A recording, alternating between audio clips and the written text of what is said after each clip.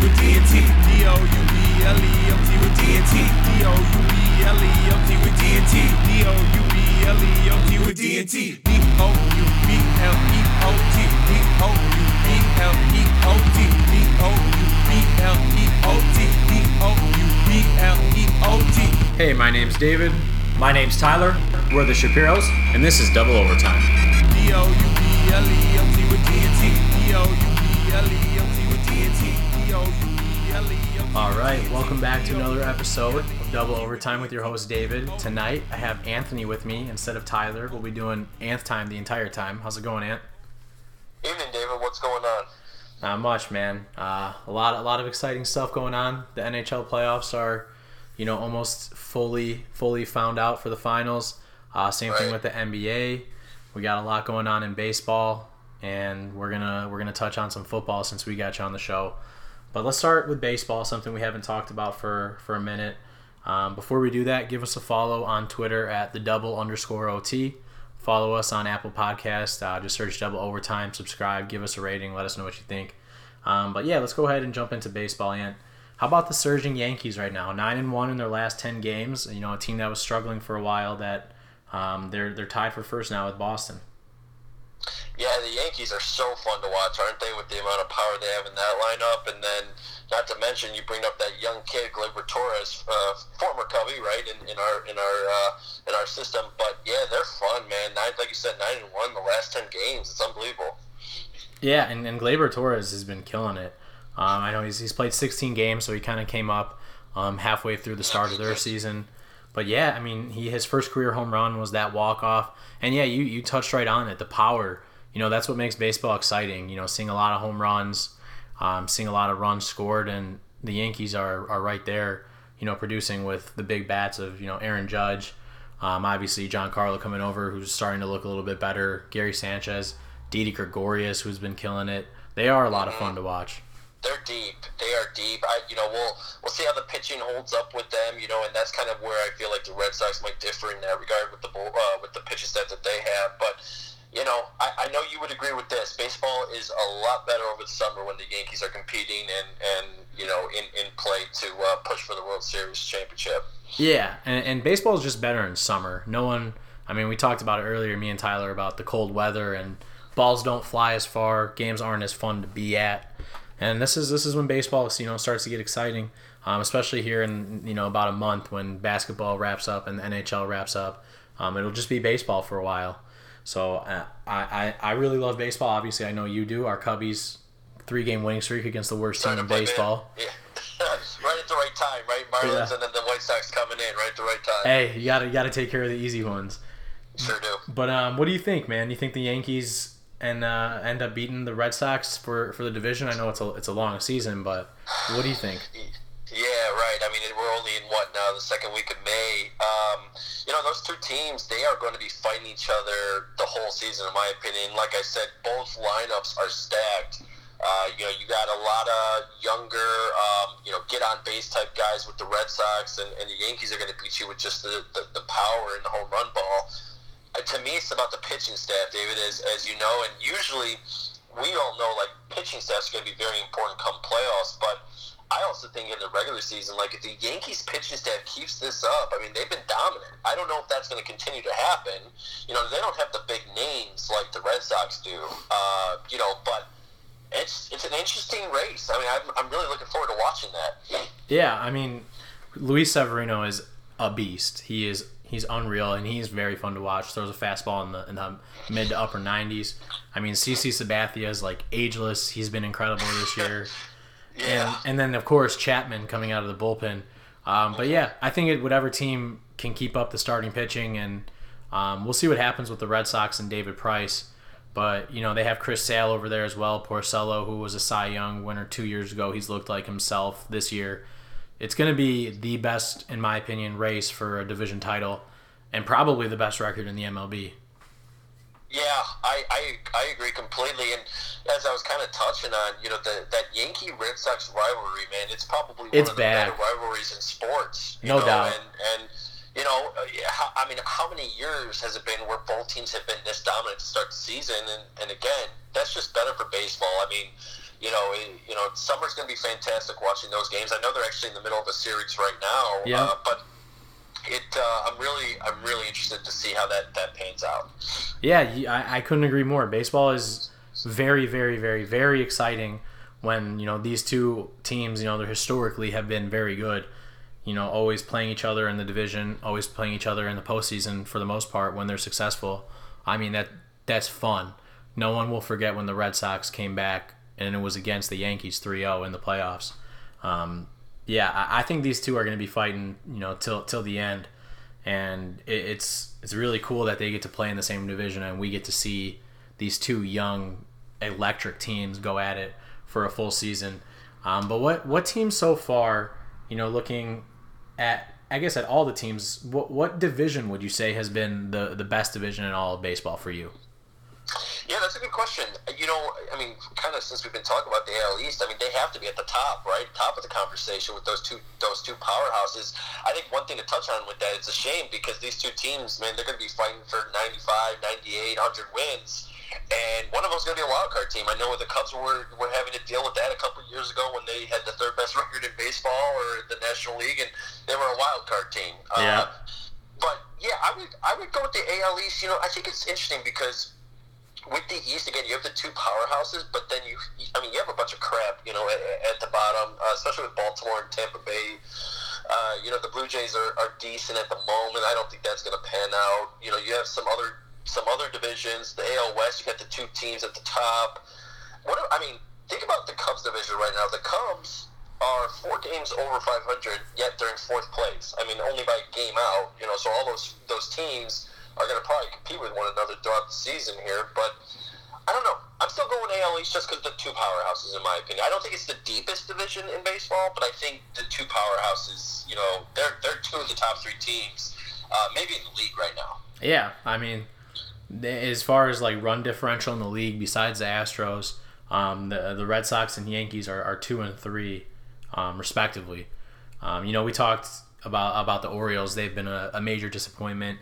Not that anyone really thought they were going to be a playoff team, but they kind of come into every season, as an underdog. And actually, for the last 5 or 6 years, I think they've had the second best record in the MLB, the Baltimore Orioles.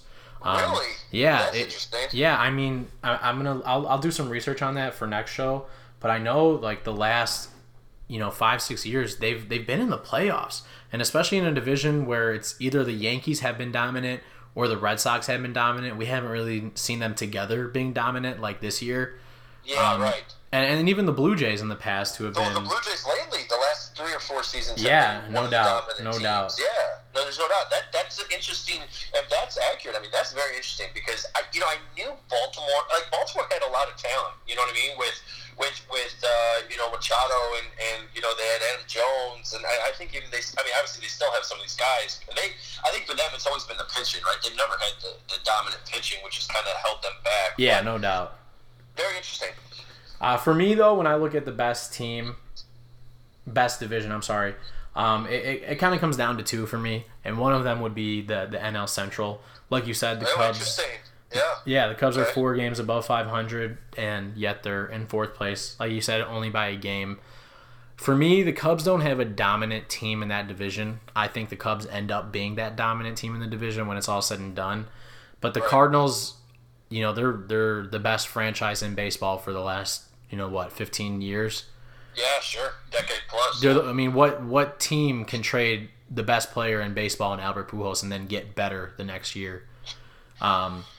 The Pirates, they've kind of been up and down so far. They've had a good start to the year. Milwaukee's on the rise. Obviously, Cincinnati's been a big disappointment.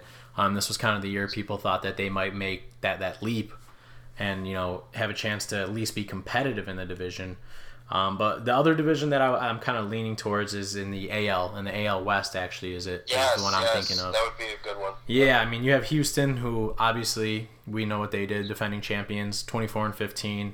The Angels, who are exciting to watch with the best player in baseball, Mike Trout and Ohtani, 22-14. The Mariners at 20-14, and then the Athletics hanging around at 18-19. When the Texas Rangers are the worst team in that division, that's a good division. Yeah, that's a valid point. You know what?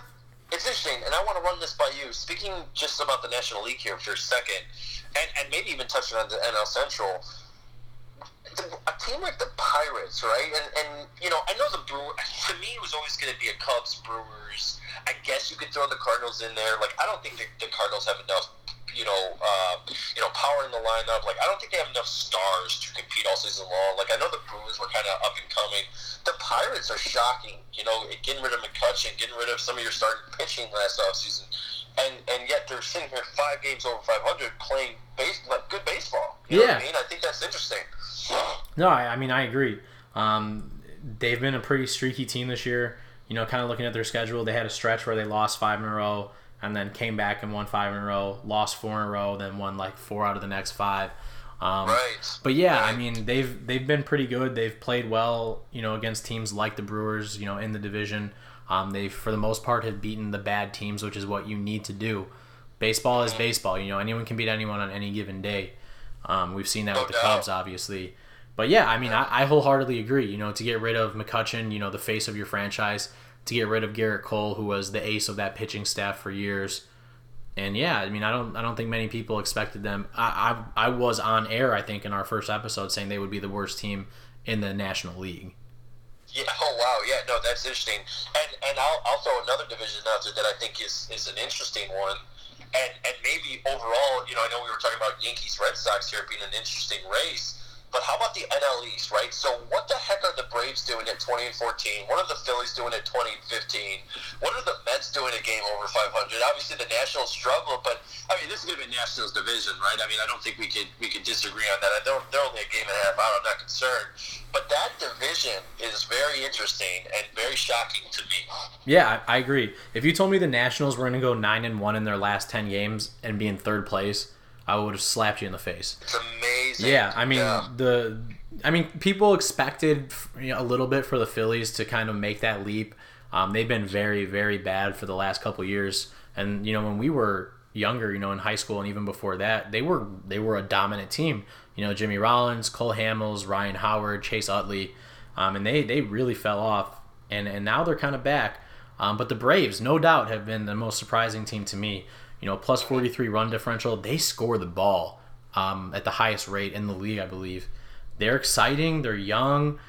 Yeah, and it has been a very surprising division. I agree. Only one team is under 500 in that. The Mets have fallen off, but the Marlins are supposed to be the worst team in baseball, so we can't really expect anything else from them. Right. What about the worst division for you? Oh, this is a no-brainer. Yeah, right? no-brainer. Yeah. Sorry, Ty, but the AL Central is flat garbage at the moment. I mean, your first place team is 500. Yeah. The Indians. Again, this maybe is a different show. I think the Indians, I still think, are going to go. Whoever comes out of the AL East is going to be powerhouse. Houston's going to be a powerhouse. I still love the Indians starting staff. Like, I love their pitching. I love their bullpen. Although as of late, like, they've been pretty bad since Miller went to the DL. And pitching and bullpen is what's going to take you far. There's no doubt, especially in October.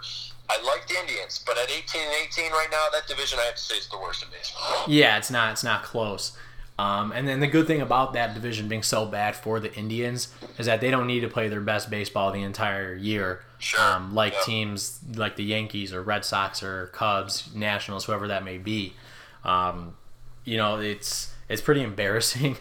They have, besides the Baltimore Orioles, I believe 2 of the worst records and 3 of the 5 worst records in baseball in that division. As a division, they have one team, and it's the Indians, that have a plus run differential, and it's +8. But as a division, they're minus 126 in run differential. That's crazy. Yeah, that's crazy. Yeah, no, that one's not even close. There's no other division that's been that bad.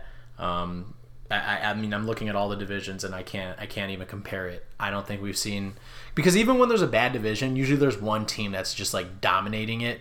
But yeah, the Indians, who we thought would be dominating it, are just sitting at 500, and then the Twins, who were supposed to be good this year, have been struggling for the most part, and they're sitting a couple games under. Yeah, they're probably just beating each other up, and nobody's able to pull away. Actually, it's interesting because the Twins just swept the Cardinals right out of the NL Central the last couple days, and I think the Indians went 1-1. I think they were playing Milwaukee, if I'm not mistaken. But yeah, it seems like so far the AL Central has done pretty well. Actually, the Cubs Sox coming up this weekend, so we'll see how that goes. But yeah, that division's bad. Yeah, you're right. They did split with the Brewers, but yeah, I mean. I don't have any doubt that Cleveland will end up winning that division by a hefty amount. I agree with you. At the end of the day, they're one of the teams that has to be a favorite. I mean, that AL is really good. The top teams in the AL all can win a World Series: Yankees, Red Sox, Astros, and Indians. But maybe the lack of competitiveness in this division helps them in the long run. No need to rush people back at the end of the year, assuming they'll be up by 5-10 games on the Twins. So we'll see. We've seen how good they've been. Last year they had, I believe, the best record in the AL besides maybe the Astros, and they got taken out in the first round. So we'll see.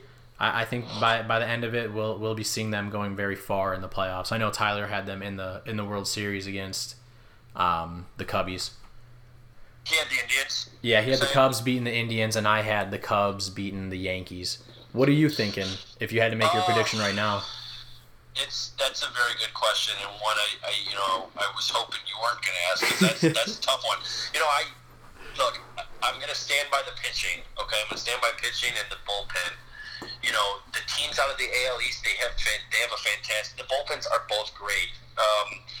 What is the pitching staff going to do if you're the Yankees, and what is the pitching staff going to do if you're the Red Sox? The Red Sox have some dominant arms, but they haven't proven anything in the playoffs. And my whole thing is, until you can prove that, and if you're Chris Sale and you're who else? They got Price, right? David Price. Some of these guys that have just been flat out awful. And until you prove me otherwise, I have no respect for what you do in the playoffs. So I don't think it's going to be the Red Sox. Okay, of the two, maybe the Yankees. I'm going Houston. I think Houston's going to go back. They have a dominant starting rotation, especially at the top of it. The offense is there. I'm going to go with Houston out of the AL, and then in the NL. It's tough, man. When have you seen 14 or a team go to the NL or the National League Championship Series 4 years in a row? Right, like, it doesn't happen. But I'm still going to go with the Cubs just because obviously my hometown team. I think they have the most talent on that roster. They're deep. Again, is the pitching staff going to hold out? We'll see.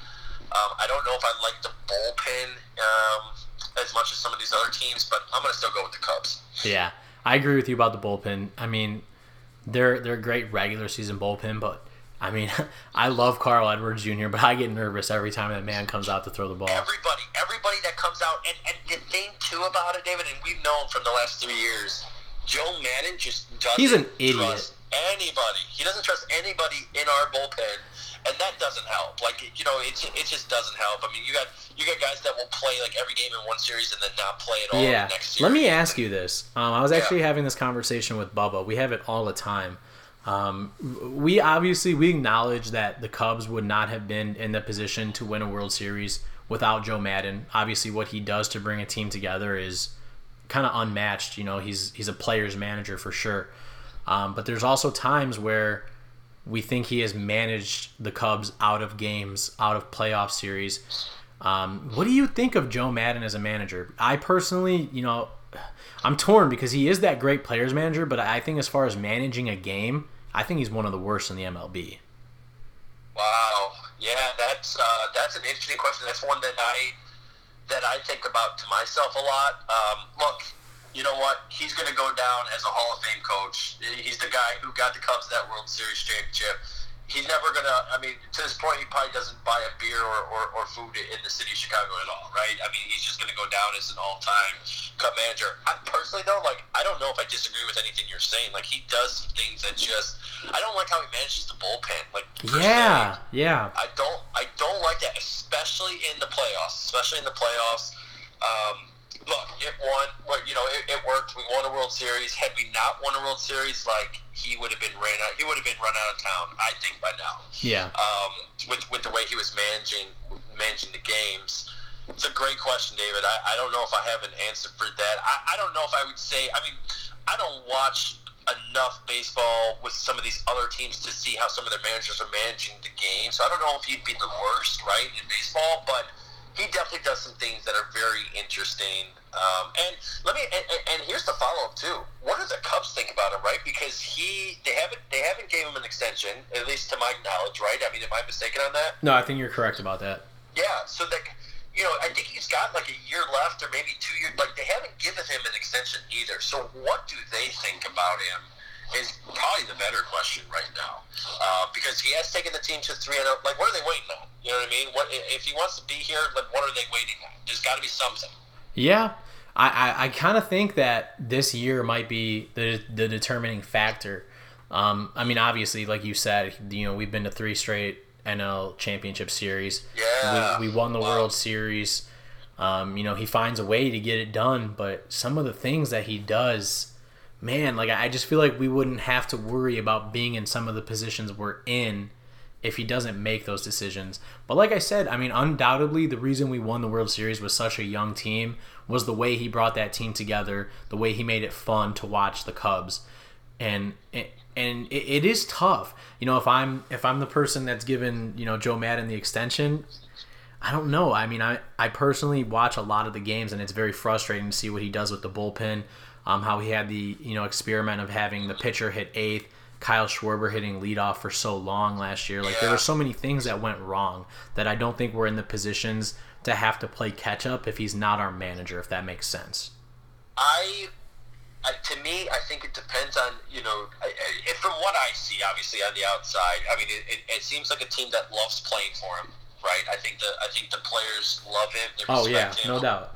I think that's very important. Again, could you, when have you seen a team fire a manager who's gone to maybe 4 straight National League Championship games? The only one I can think of is Dusty with the Nationals, who obviously they didn't go to 4 straight NLCSs, but they were one of the best teams in baseball for the last few years. And that's the thing. You're absolutely right. Dusty, to me, should have been, you have the best roster in baseball, and you haven't gotten out of the first round.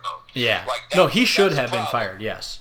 Yeah, for sure. That's a problem. I think that's different than what Joe Madden has been doing, but time will tell, right? I mean, that'll be an interesting one. Like, I wouldn't put it past the Cubs to do something like that. Maybe, it is what it is. But it's an interesting conversation. Yeah, it's definitely something that we'll see how it plays out as the year goes on, and we'll see how successful or unsuccessful the Cubs are this year. But let's move on to the NBA. We know that the Western Conference is set. And we have exactly what everyone thought was going to happen, and we have exactly what everyone wanted to happen. In my opinion, and in most people's opinions, the Rockets are the only team in the NBA that has a chance to take down the Warriors. Do they have a chance, Anth? I don't think they have a chance. I mean, I think, like I said, with that said, this isn't going to be a sweep or even maybe a 5-game series. To me, I have the Warriors in 6. And as you were saying, I should say, I think the one reason why we feel like Houston had the only chance to take down Golden State was just because of their offensive firepower, right? I mean, they can put points up on the board, but the problem is you're going up against a team who, if not better than you, can also put up the same amount of points on the board, right? And they're so deep. So I would be very surprised.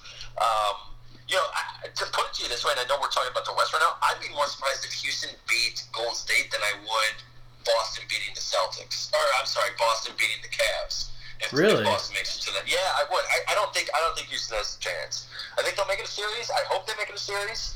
I just think Golden State has too much offensive firepower, even for the Rockets. I mean, I'm a huge Rockets fan. I've been, kind of the voice of reason for them on the show, with Tyler being such a Warriors, Cavs. But I mean, I've had more chance to see the Warriors play now that they're on TV, every other day in the playoffs. Dude, they're a different team with Steph Curry. They are a different team with Steph Curry. It's tough, and there's this side of me now that I want Houston to win, of course, but the more I'm watching the Warriors play, the less I'm feeling like they can beat the Warriors. I mean, Steph is a top 5 player, top 6 player. I mean, KD's the second best player in the world. They have 4 All-Stars on that team. You know, they were a team that, you know, set the record for wins in a season and then added Kevin Durant. It's just, yeah, I mean, they've been playing together for a long time too, whereas this is kind of the first year that the new look Rockets have been together. And it's, you know, 82 games plus, you know, whatever, 10 games in the playoffs is a long time to be together. But man, you know, to have that connection for two years with all of these guys and, you know, 4 years, 5 years with Draymond, Clay, and Steph, it's going to be tough. You hit it on the nose. They are so deep. I mean, Andre Iguodala, you know, was an NBA Finals MVP for them. They have so many weapons and so many shooters that I really hope the Rockets win for the sake of the NBA, because I think fans are 100% starting. 100% agree. Yeah, 100% agree. I think fans are getting bored, and I think it would be best for the NBA for the Rockets to win. But there's this part of me now that's just, I don't see it, man. Yeah, I couldn't disagree with anything you said there. I just look. I guess we could the guard play in that series is going to be fantastic, and almost to the point where they might cancel each other out. I mean, you know, if you will, right? You know, your Durant and Curry, and you got, you know, Harden and CP3. Like they should cancel each other out points wise, you know, assist wise, everything. It's going to be the supporting cast. It's going to be the supporting cast on both teams. Who comes to play, right? Is you know, you're going to need Eric Gordon to show up. You're going to need Brian Anderson to show up. You're going to need, you know, even a guy like Joe Johnson to show up and bring his veteran experience. These guys are going to have to show up every game, play great basketball if you want to win that series. Yeah, in my opinion. That's the tough part. You know, it's not just a 1 game, you know, or even a 3-game series. To go out and beat the Warriors 4 times is not an easy feat. And it's going to take everybody's best effort, you know, including those stars and James Harden and Chris Paul, who had 40 in the closeout win yesterday. So, you know, we'll see. But I want to go back to your comment about, you think it will be more shocking to see the Rockets beat the Warriors than it would be to see the Celtics beat the Cavaliers, correct? Yeah, if I had to pick one, you know, that's not to say the Celtics are beating the Cavs. And obviously, as I'm watching the game right now, Celtics are up. I mean, so we're assuming the Celtics, you know, get there. Of course. Right.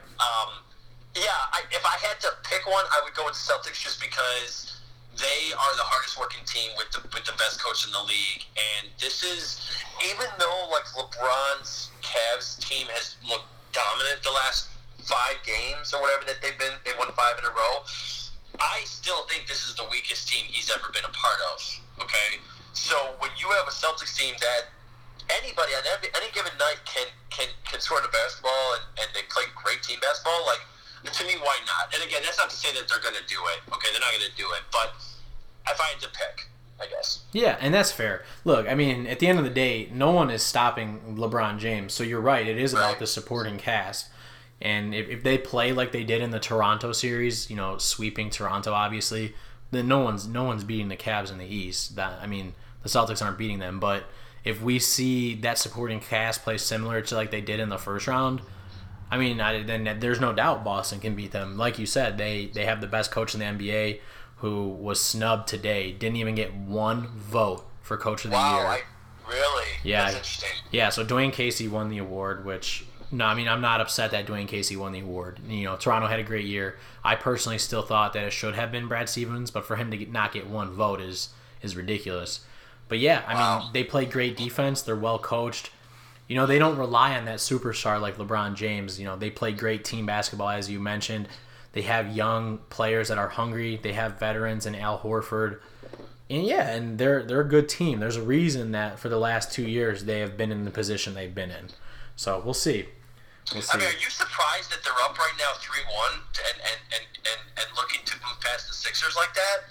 Like, I know you guys, I've been hearing, you know, the other shows, like you guys were all high on the 76ers, and I was high in the 76ers too. I mean, I thought that was going to be the team to give LeBron the biggest struggle. And look what the Celtics have just done. I mean, it's unbelievable. It's unbelievable. I wouldn't put anything past the Boston Celtics, especially after this run that they've had without 2 superstars due to injury. It's unbelievable. Yeah, I agree. And I am surprised, to answer your question. to see them here on the brink of closing out this series in 5 games. I mean, the first game against the Sixers, dominant. They won by 16. That game was never close. And then the next game, they go ahead and they win by 5. They show that they can win close. The next game, they win by 3 in Philadelphia. They couldn't pull off the sweep. But then here they are up against 10, and it's kind of been like that the whole game. So for me, yeah, it is a little bit surprising. Everyone kind of thought with Joel Embiid coming back and, being fully healthy. Obviously, he still has the mask and all that. But, I mean, Boston plays incredible defense. They have found the answer to stop Ben Simmons. They have essentially, shut down Joel Embiid as well. He's had a pretty bad series. And they've just said next man up because they've dealt with injuries and they have answered the question every single time. So, and I don't know if I ever got it, because so I said, going back to the Western Conference here for a second, I said Golden State in 6. What was your, what do you think? Man, I want to see it go 7. I want to see it go 7. And the only reason that it may go 7 is because Houston does have home court. So, getting to play 4 games at home, and then obviously Golden State will have 3 at home. Man, I really, really, really want to see Houston win it, obviously as a Houston fan, but as of a basketball fan, I want to see Houston win it because it gets boring. It gets boring, Anth. And I know for people that don't watch the NBA as heavily as I do or you do or Tyler does or, like heavy NBA fans, no one wants to see the same team play in the NBA championship every single year. And especially when it's a team like the Warriors facing, most likely the Cavs. LeBron James is great, but they're not winning that series. It's exactly. That's the thing. Like, I don't mind the little rivalry between the Warriors and Cavs after the last couple of years. Like, I think that's really cool. It's really nice to see. You don't see that happen often. It's just the problem with this year is there's just not enough star power on the Cavs for me to really enjoy that. Like, if they still had the Kyries and, obviously Love's still on the roster, but, like, to me that would be an interesting, what is it? What's it been now, 3 years in a row that it would be? Or this would be the fourth. This would be the 4th. Okay, and that's what I'm saying. I mean, maybe, yes, that's 1 too many. Maybe 3 was just enough. Right, yeah, we already have the trilogy.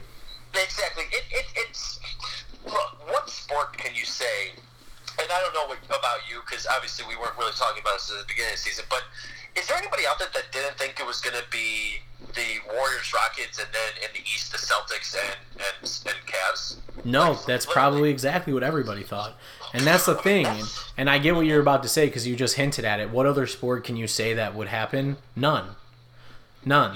Because you look at the NFL, and if I had to say, give me your AFC championship, I would probably say the Steelers and Patriots. How often have we seen that? We haven't, It's been the Patriots and someone else. And in the NFC, it's kind of, it's been wide open. So NFC's always wide open. Yeah, exactly. Sure. So that's the thing that is, so exciting about, an NHL, like me and Tyler alluded to. Obviously, Pittsburgh has won the last couple Stanley Cups, but it's always new teams. It's always, exciting series. Where in the NBA, the Warriors just won, 2 5-game series. The Rockets just won 2 5-game series. Them playing each other is going to be the most exciting thing we see in the playoffs. So, it's. Let me ask you this, because sure. I had a discussion with some colleagues at work the other day. LeBron on the Rockets for a second. Mm-hmm. Okay, let's just to me, I see a couple options. He stays in Cleveland. He joins the Sixers. Okay, he goes to the Rockets. He might. Look, he might want to get back at Golden State in a bad way. Maybe he joins the Rockets. I think LeBron and the Rockets definitely beats the Warriors. I mean, would you agree? Or how do you think he'd fit with the Rockets? They would dominate the Warriors. Yeah. I mean, at that point, you're looking at a Cavaliers team that, with LeBron James at the helm, beat the Warriors. And then you're looking at a Rockets team that right now has the best chance of beating the Warriors. So you take the best player in the world and you put him on the team that had the best record in the NBA. LeBron is a different animal in the playoffs as well. That would be very intriguing, but I think the Rockets would dominate that series, to be honest. Yeah, that would be very interesting. Like I said, I think if LeBron were to lead the Cavs, it's obviously going to be to get more rings. There's no doubt, and I think and again, we're getting off topic a little bit here, and if we want to move on, we move on. I think this is if they go to the finals, and I'm talking about the Cavs, and they lose in 4 or 5, I think LeBron's gone in the biggest way. And it's like, what are you doing? What are you doing in the NBA with all these teams out there? It's like, you got the Cavs in the East, you got the Warriors in the West, but other than that, what are you doing? It's either you're competing to make to the playoffs or you're rebuilding. You know what I mean? Exactly. And yeah. It's just a shame. No, I would love to talk about that. It is a shame.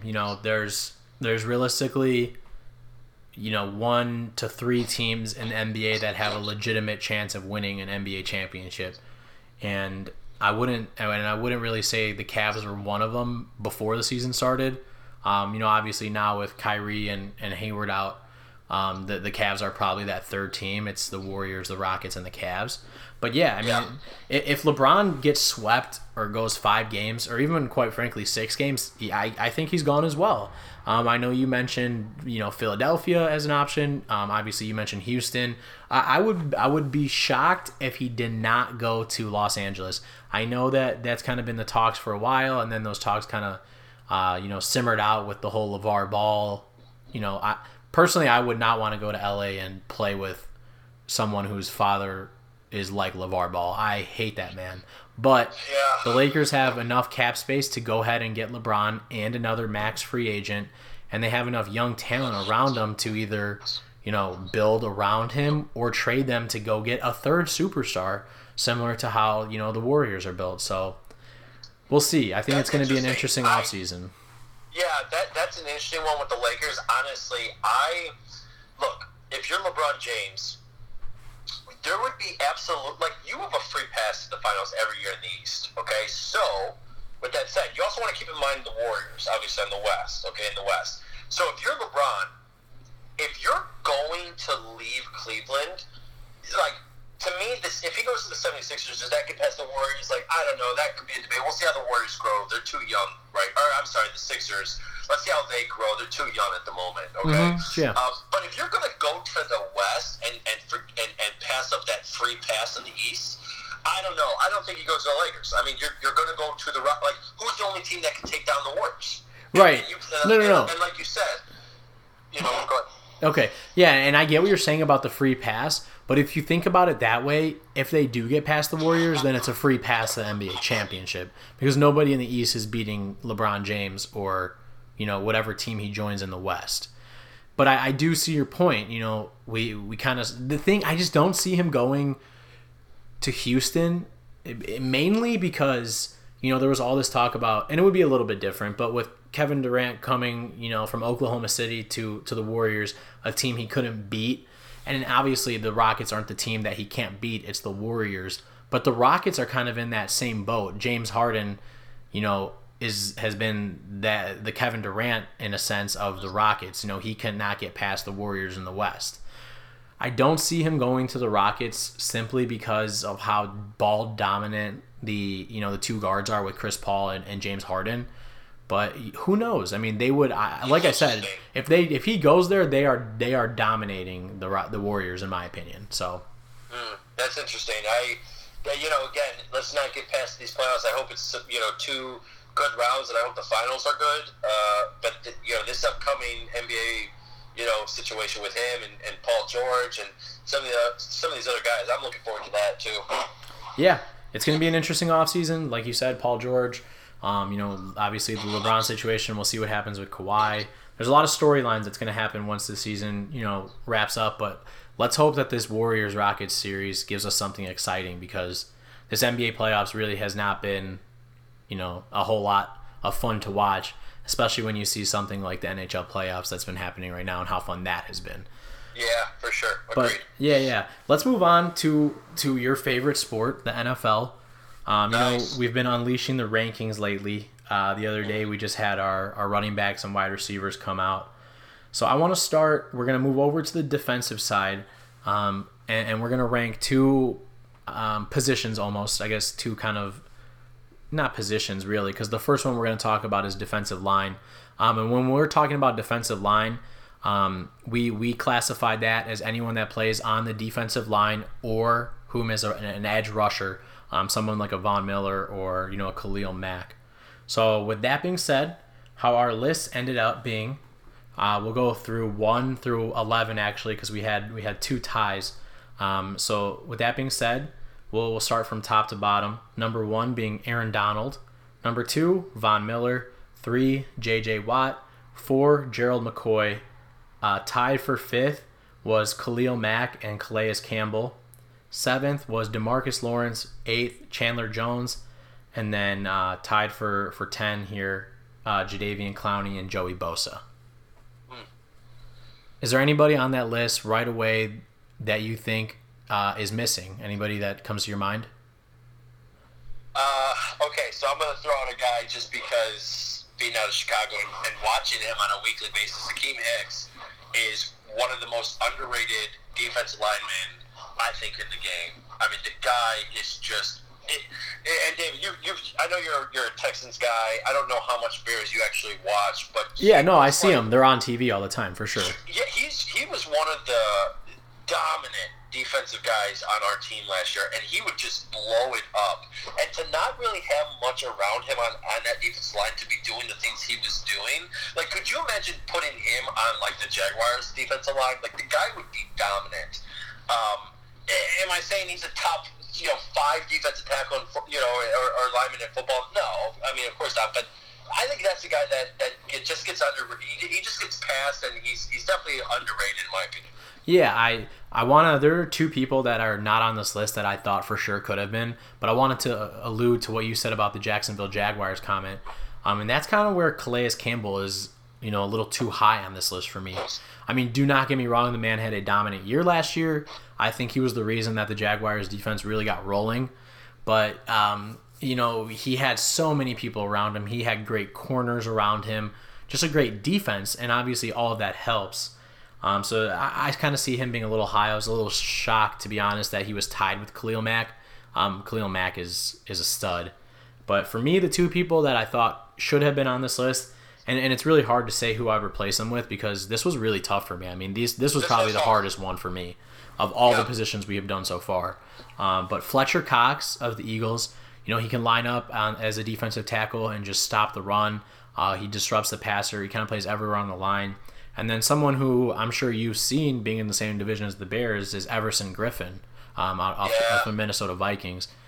He is a stud, always disrupting the passer, so fast, so powerful. I think people, now that the Vikings are, they were great last year, but people didn't really expect them to be great. Now that the eye will kind of be on them, I think people will see just how good Everson Griffin is. Yeah, I like both of those players, and the reason why to me this was so tough to do is, and I guess this is just with any list in general, I don't know how you were playing the injury point of view into all of this. Like, for example, to me, and I think JJ, you said was number 3 on this list, I think he's the best defensive player in football. But the injury problems, I think pushes him back a bit, right? Yeah, and no I don't doubt. know how you... Would you agree? Is that how you kind of determined your list based on injuries and things Yeah, like that too? yeah, I did. And I had J.J. Watt actually 4th on my list for the injury reasons. When he has played, we have seen how dominant he's been. He gets constant double teams, and he is still constantly producing in insane numbers. But I had personally, in order, I had Aaron Donald, Von Miller, and Gerald McCoy above him. But when healthy, yeah, I think he is him or, Aaron Donald had a monster year last year. He's unbelievable. Yeah, he's unbelievable. He really is. Yeah, but dude, honestly, going through even the quarterbacks, tight ends, and even the running backs and receivers, which was tough, this was the hardest one for me, in my opinion. There were so many good people that got left off this list. Some other people to name were, Cameron Jordan, Geno Atkins, Michael Bennett. I know Myles Garrett had a couple votes in there as well. So there's a lot of dominant defensive linemen and edge rushers. I know Brandon Graham was also on that list. Is there anyone on this list that you see falling out of the top 10? Yeah, I don't know necessarily falling out. Actually, one of the guys that you mentioned, Cameron Jordan, I really like as a football player. I think he's the most dominant defensive player on that Saints defense. And it always seems like come playoff time or maybe towards the end of the season, that Saints defense tends to show up. And he's a big part of that, in my opinion. So, I really liked him. One of the guys that's actually on the list towards the bottom, Bosa. I love that. I love his motor, man. He's a great pass rusher. He's always 100% every play. To me, I think he should be a little bit higher on the list. If I had to pick one of these guys, maybe like a Chandler Jones or DeMarcus Lawrence fall a little bit. I love Clowney. I think he was tied with Bosa, but yeah, interesting. Yeah, I agree. I don't think DeMarcus Lawrence or Chandler Jones, who led the league in sacks last year, has as good a year next year as they did this past season. And I agree, Joey Bosa is going to climb this list. I think he climbs into the top 5 next year. You're right. I mean, his motor is unbelievable. Kind of like a Khalil Mack in that sense, where he's just, always going hard. Excuse me. He's all over the field when he needs to be. But yeah, man, he's a lot of fun. And when he came into that lineup for the Chargers a couple of years ago, I know he came off injury right away. He dominated. And last year we kind of saw that all, accumulate and come together. So, yeah, I agree. It was I literally spent, probably a couple hours trying to figure out how I wanted to do this list here, because there's so many great players in this league, and obviously talking about defensive line position and even the outside, it's tough too for me, because I agreed with the fact that we kind of use the edge rushers as part of this whole group here. I always value the edge rush more than I do the D tackle, and so when you have so many great edge rushers, and getting to the quarterback to me is one of the most important components of the game. It was tough. This was a tough thing to do with this list. Yeah, I agree, and it was kind of, I was kind of torn when we were, texting back and forth, all of us, to try to figure out, where do we put the edge rushers in this list, because you think about a guy, in our linebacker list, who I'm assuming everyone knows who our number 1 is, in Luke Kuechly. I don't consider him and Von Miller the same position, and obviously one's considered an outside linebacker, one's considered, an inside linebacker. But for me, Von Miller is pretty much always rushing the passer. So that's kind of why we threw him on the defensive line. But I agree. Having pressure up front makes everything easier for your defense. The quicker you can get to the cornerback, the less time your cornerbacks and safeties have to cover, these talented receivers. And it does start up front. And that's why I know you said you value the defensive ends, the rushers, more so than the defensive tackles. That's the only reason that Aaron Donald was number 1 on my list, ahead of a guy like Von Miller, is because he can do both, and he's just so dominant in the middle. Valid point, and I agree. My list too, I had Donald as number 1 also, just because. Yeah, everyone besides one person had him at 1. Yeah, he's the most dominant defense player in football. There's no doubt. The man is going to get paid, and if he doesn't get paid, come on down to Chicago. We'd love to have you anywhere. In fact, I was hoping we drafted you when you came out. Yeah. He's out of Pittsburgh, I believe. Sounds right. That sounds right. Yeah. Okay, so looking at our linebacker list, this the 1 and 2 were actually consensus for everyone had the 1, 2 in order, and then the 3 through 10 was very close. What we do is we take the the rankings, we average them out and give them a score. So we had our number 1 and 2, Luke Kuechly and Bobby Wagner. Both of them were everyone's unanimous 1 and everyone's unanimous 2. After that, the 3 through 10 are separated by an average of 3 points. So they're ranked 6.4 to 9.4 on average. So rounding out the top 10, we have obviously Kuechly and Wagner, C.J. Mosley, Deion Jones, Telvin Smith. Tied for 6th and 7 was Sean Lee and Dante Hightower. And then we have Wesley Woodyard, Levante David, and Thomas Davis rounding out the top 10. And then people that just missed, and it was very, very close for these guys. Danny Trevathan, Navarro Bowman, Kiko Alonso, Zach Brown, and Reuben Foster.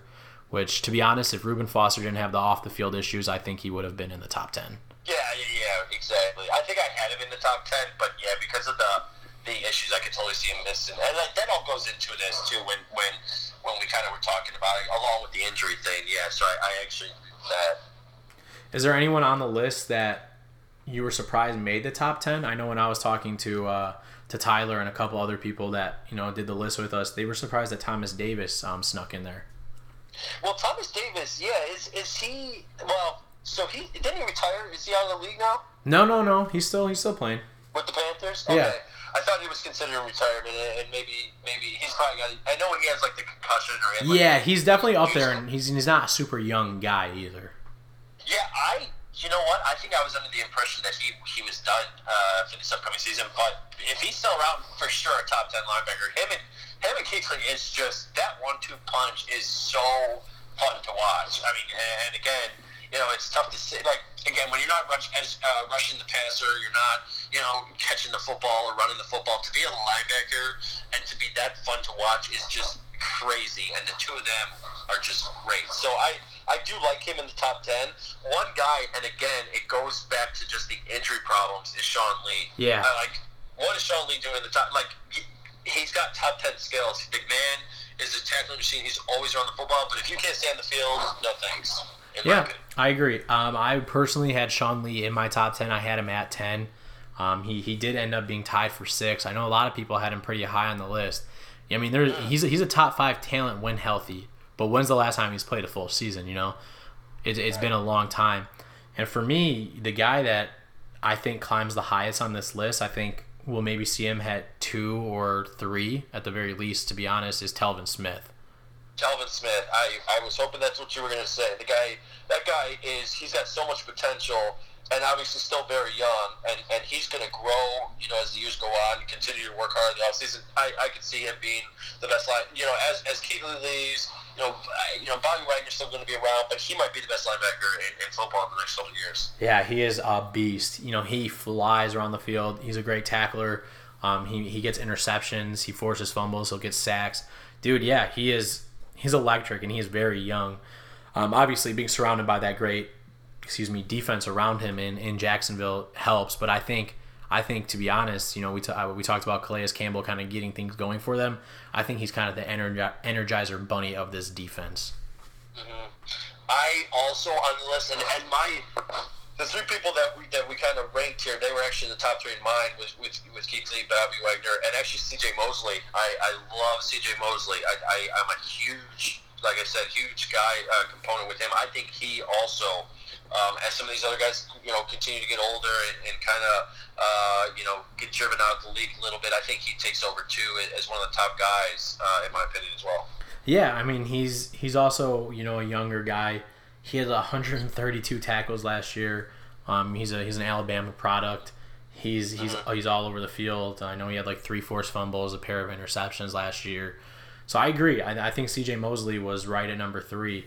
I don't think that's a bad ranking at all for him. I also had him, I believe, 4. I may have had Telvin Smith 3. I'd have to go back and check on that. But, yeah, I mean, the linebacker position, this one definitely wasn't as tough for me. I don't think it's as deep as a position as, defensive lineman. Right. Mainly because we kind of limited it to inside linebackers. But, yeah, I mean, Kuechly is a stud. He's been the best linebacker in the league for the last few years now. We'll see how hopefully he can hold up with. I know he's had some concussion issues as well. So I think it's a good list. I think for the most part, all of our lists have been fairly accurate in my opinion. There's one player we're missing too on the middle linebacker spot, and that's Roquan Smith. What do you think? Just kidding. Hey, he's got some. I hope so, right? After this year, I don't see why not, right? I mean, this is. No, I agree. This is not a position like running back or wide receiver where it's it's kind of hard to sneak into that top 10 as a rookie or a quarterback, but this is a middle linebacker for a team that really needs one, and he's going to be on the field from day one all the time, and he's going to be making plays all the time. I read quite a few articles about him that a lot of experts are picking him right now as the defensive player rookie of the year. So we'll see. Yeah, they got a lot of good grades that draft the Bears did. Yeah, they did. And I really hope that in the coming weeks, let's definitely have a show about the Bears offseason and maybe just the offseason of the NFL in general, because I think there were some interesting things that happened, and yeah, I'm excited with the Bears, man. I hope Roquan turns out. I think he will. Yeah. We will definitely make sure that we can touch on some of that in a future Anth time, but I want to talk about some more stuff on Anth time right now. So we obviously saw the 4-game suspension for Mark Ingram. What impact does that have on the Saints and in particular Alvin Kamara? Kamara's an interesting one. I mean, Alvin Kamara's just what a stud. I mean, what was he? I think a 4th-round pick or 5th-round pick or something like that. I mean, he catches the football. He was running the ball. I mean, he did it all. Well, how does it impact him? I mean, that's a great 1-2 punch. I love that 1-2 punch. You bring in, Kamara on the 3rd downs and the ability to pass, or catch the pass out of the backfield. Like, that's just huge. With Ingram, he was just the 1-2. Like, I'm gonna just take it right to you and give you body shots, and that opened it up for Kamara. I think it opened up a lot of lanes. The defense was really tired and taking a lot of hits for him, but I don't know. What does it do for Kamara? I mean, he's still going to ball out, I think. And how long is he suspended for? 4 games? Yeah, 4 games. Yeah, I mean, he's still going to. I don't think it affects him too bad. Other than now he's he's going to be the workhorse, and they probably shared the field. I'd say 50-50 last season, so it shouldn't be too big of a deal. But obviously, when you lose an Ingram, like it's going to affect the offense as a whole. In my opinion, he's a good talent. Yeah, you hit it right on the nose. And he was a 3rd-round pick, by the way. But yeah, he wasn't a highly touted guy.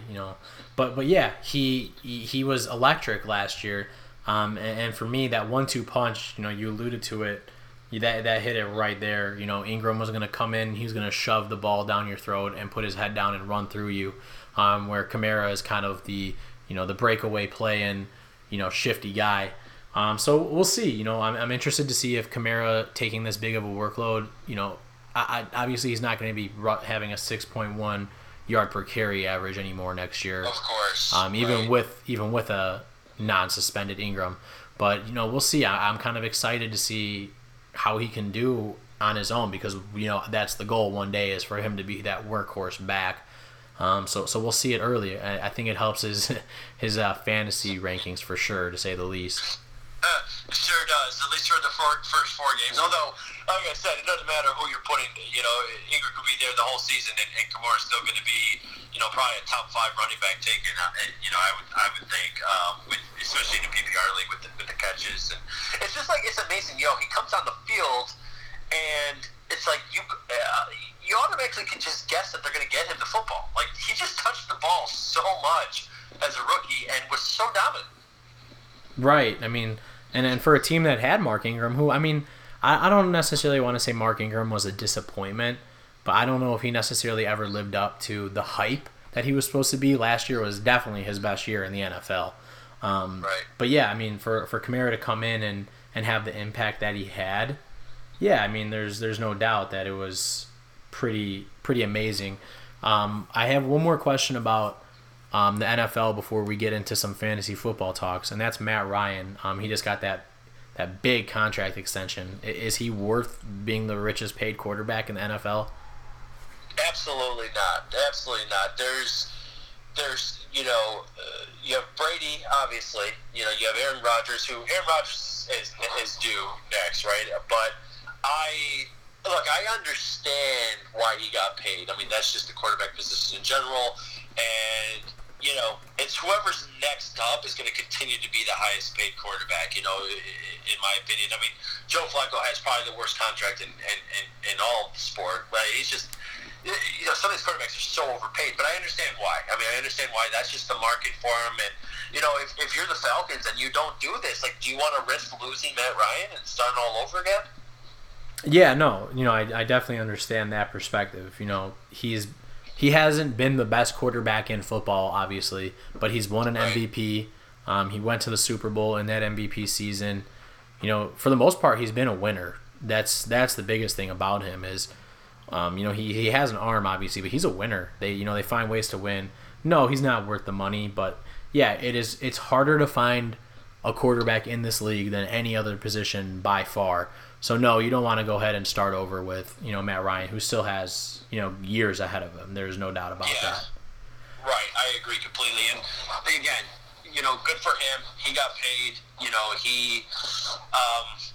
Look, he took the Falcons to the Super Bowl. Like you said, he had the MVP year. Didn't win it. Does he deserve that? Does he deserve to be the highest paid quarterback? Obviously not. I mean, I don't even know where I'd even rank Matt Ryan in the top 10. I personally did not have him in my top 10. Yeah, that's right. You guys had a show about that too, but come on. I mean, does he deserve to be the highest paid quarterback? Absolutely not. It just turned out that he was the next one to be paid, and they're gonna, if you're good enough, they're gonna continue to keep paying you more than the next guy, and that's just how it goes. Yep, no doubt. Like you said, he was the next one up. There in a couple months, I'm sure, or at least by the middle of next season, he won't be the highest paid quarterback. Yeah, Rodgers is due next, if I'm not mistaken. I think he's up next. Yeah, he is. We'll see.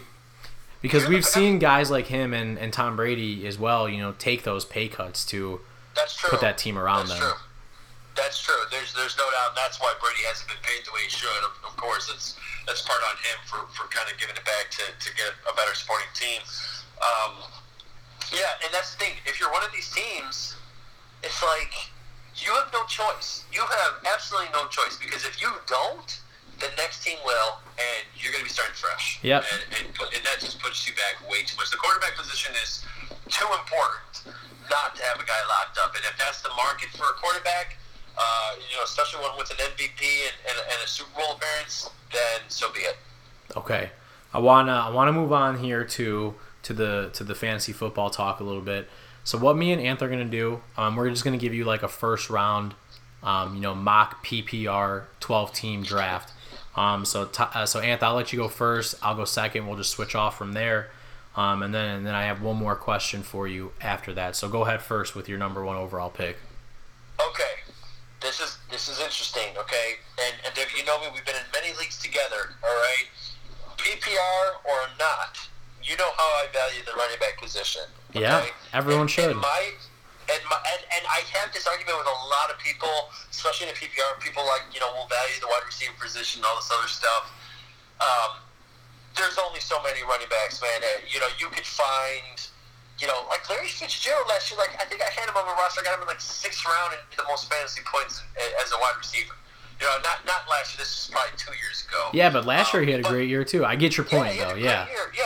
So to me, I'm still taking Le'Veon number 1. Okay. I know he's been around for a while. I think he's got a couple more years in him. I'm taking him number 1 overall. Okay. See, for me, if I'm drafting in an actual fantasy football draft, I would love to be sitting number 3, maybe even number 4, because there's so many good running backs, 3 or 4 to me that are in like that stud tier.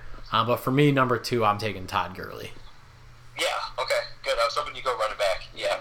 Gurley's a beast. Gurley is a beast. He, his first year, he was okay, right? And then the second, where did he come from? The man just dominated football last year. Yeah. He was a stud as a rookie, kind of, had a sophomore slump, and then was a stud last year. I believe he was Offensive Player of the Year in the NFL. And, he dominated.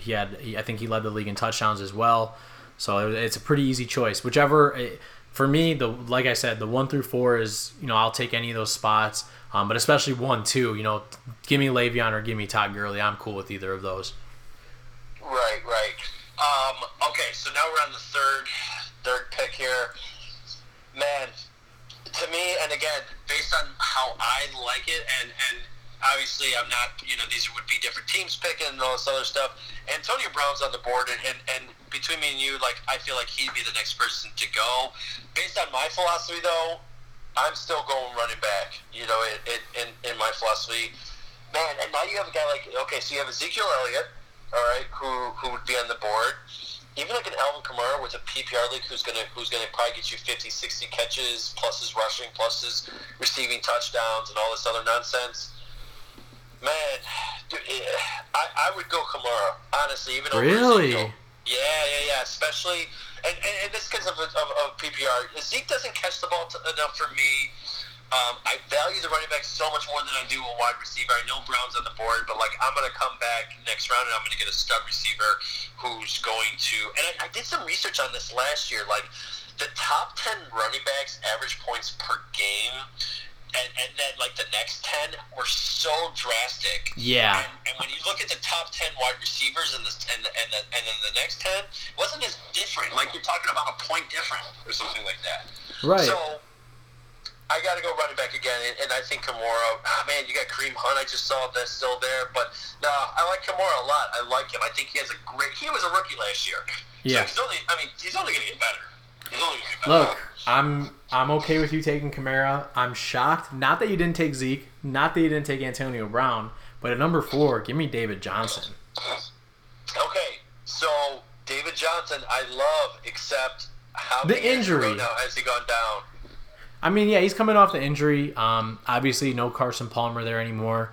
But if anything, it is a PPR league. We've seen him catch the ball at a very high ability, and I think he's gonna catch even more balls this year if he can stay healthy. The man's a beast. He is so good. Last year it was kind of a debate between him and Le'Veon for the number 1 pick, and we'll see how he comes back. It's not like he injured his knee; it was a wrist injury. So for me, I'll take David Johnson at 4. Okay, fair enough. All right, so again, my strategy is always going to be running back. I'm always going to go running back, and that's your strategy. Maybe this is like the worst mock draft. The 2 worst people that could have been Right. in this thing. Yeah, if we need like 12 actual people to do this to make it more realistic. Exactly. I think for the heck of our viewers listening that are probably thinking, what the heck are these guys doing? I'm going to take a receiver off the board. I'm going to go Antonio Brown. Obviously, if he's on the board, what are we now on the 5th pick? That's Fifth a pick. steal. Steal, yeah. I'm going Antonio Brown. I think he has another dominant year with Roethlisberger, and he's Antonio Brown. So. Yeah. And for me, you mentioned Zeke up there. You mentioned his lack of ability to catch the ball, and he doesn't. It's not his go-to. He's a running back. He's not like a dual threat like these Camaras and David Johnsons and Le'Veons. Not as much so. For me, I'll take DeAndre Hopkins at 6. Okay. I like it. I like DeAndre Hopkins. I had him on my roster last year. Again, 2 years ago he had a down year, and then this year he just comes out and just balls. I mean, for part of the year, half the year he was playing with crap at quarterback. Yeah, no doubt. So, and you being a Houston guy, I like that pick. I like DeAndre Hopkins a lot. So that would have been, 6 then? I'd be going on 7? Yep. I believe? Okay. All right, so I'm tempted on Saquon just because I think he's going to have a great rookie year. I'm going Kareem Hunt. Okay. At 7, just, again, a guy who can catch the ball. Hey, he does it all. He can run, he can pass, or he can catch. He's going to get a boatload of the carries and of the work there in Kansas City. I think, again, if I'm picking 7 and I'm able to get him, I think that's a steal. Yeah. It's a great pick. At 8, I'm just going to keep it simple. You can't pass up Ezekiel Elliott at 8, so give me Zeke. Yeah. Okay. Zeke Elliott at 8. Yeah, he's a dominant player. I wish he caught the ball more. Yeah, honestly. for sure. I hope he doesn't get into trouble. And just do what you need to do. Run the football. You're going to get a lot of touches in Dallas. Obviously, with Dez gone, he's going to be the main component to that offense. Yeah, good pick. And I would like to make it clear before you go on, Anth, to the 9th pick. If this is a non-PPR league, he's a top 3 pick. Yeah. Oh, yeah. Absolutely. Because I'm taking Saquon probably with Zeke probably with the, well, Gurley I still think goes to. Yeah, exactly. I would have Zeke 3 yeah, probably. You're right. Yeah, Zeke's probably the 3rd best running back, no doubt. Okay, so now I'm going on pick number. What are we on? 9 7? here. We're on 9. 9. I'm sorry. So now we're on 9. Saquon's still there. I think I'm going to just, again, for the heck of it, go wide receiver here. I think Odell has a monster year, especially bringing Saquon into that offense. Who are they going to guard in New York? I mean, obviously, Odell will be there. Brandon Marshall is still around. I believe he'll be coming out. No, he's gone. He's gone. Oh, he is gone. But but they still have Sterling Shepard, Evan Ingram. Yeah, Sterling Shepard, Evan Ingram at tight end. Now you had Saquon. Yeah, no, I think Odell comes back and has another fantastic season. Yeah, look, this top 20 players essentially are really exciting to me. If I can't get one of those studs at the top, like a Gurley, Le'Veon, David Johnson type of player, this number 10 pick is where I'd love to be sitting. And at number 10, then you can flip around and get another stud here, in the early second round. But at 10, give me Julio. Julio, okay. Even though, receivers, who would we still have on the board? So Michael Thomas would still be there. Michael Thomas, Keenan Allen. Yeah, I like Julio. Yeah. I like the pick. I could see Michael Thomas strictly because of the PPR reason. Yeah. He gets a lot of catches. And look, going back to the whole Breeze component versus, Matt Ryan. And, Julio's had some injury problems lately, too, the last year or two. I still like it. I mean, he's top 4 or 5 receiver in the game. Yeah, no doubt. So you got pick 11 here. All right, so at 11,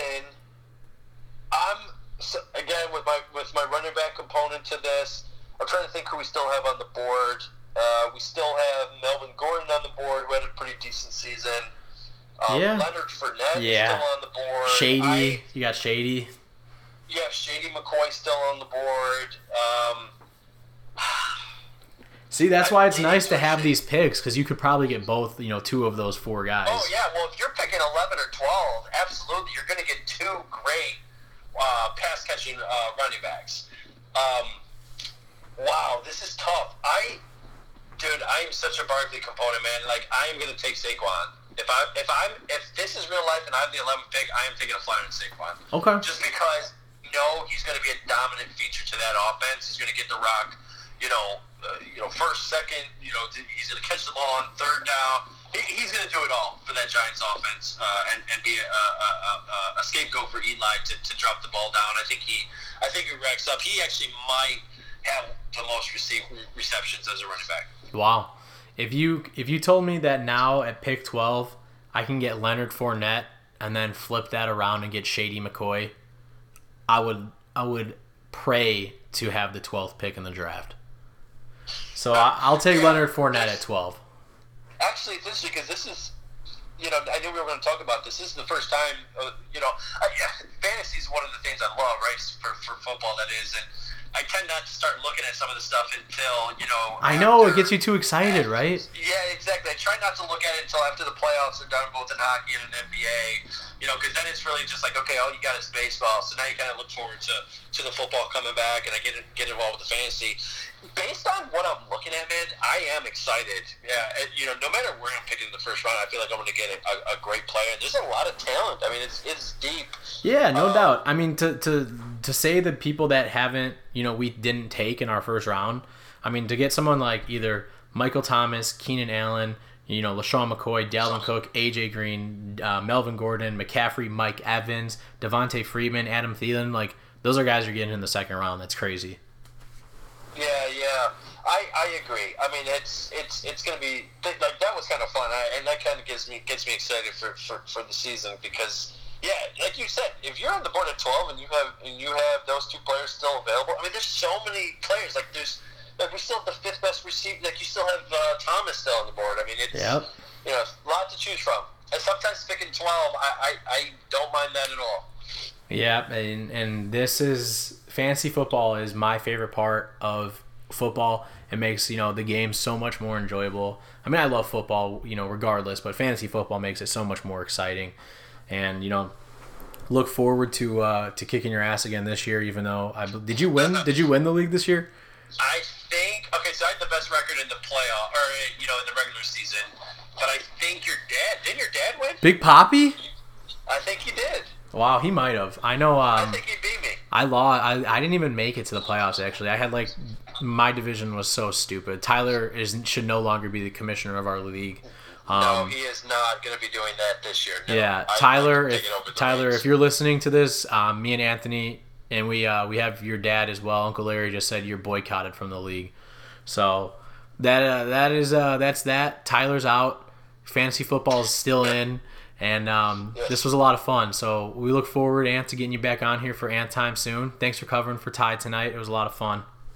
Yeah, this was a lot of fun, man. Anytime. And, yeah, like I said, whenever you guys want me back on, we can talk football and, or any of these other ones. I enjoyed talking about the NBA and all this other stuff. That was fun, man. I enjoyed it. Yeah, a lot of good insight. Especially about the MLB. You're very knowledgeable about that. But, again, thank you for coming on. This was Double Overtime with Anthony tonight, replacing Tyler. I'm your host, David, and have a good night, guys. Take care.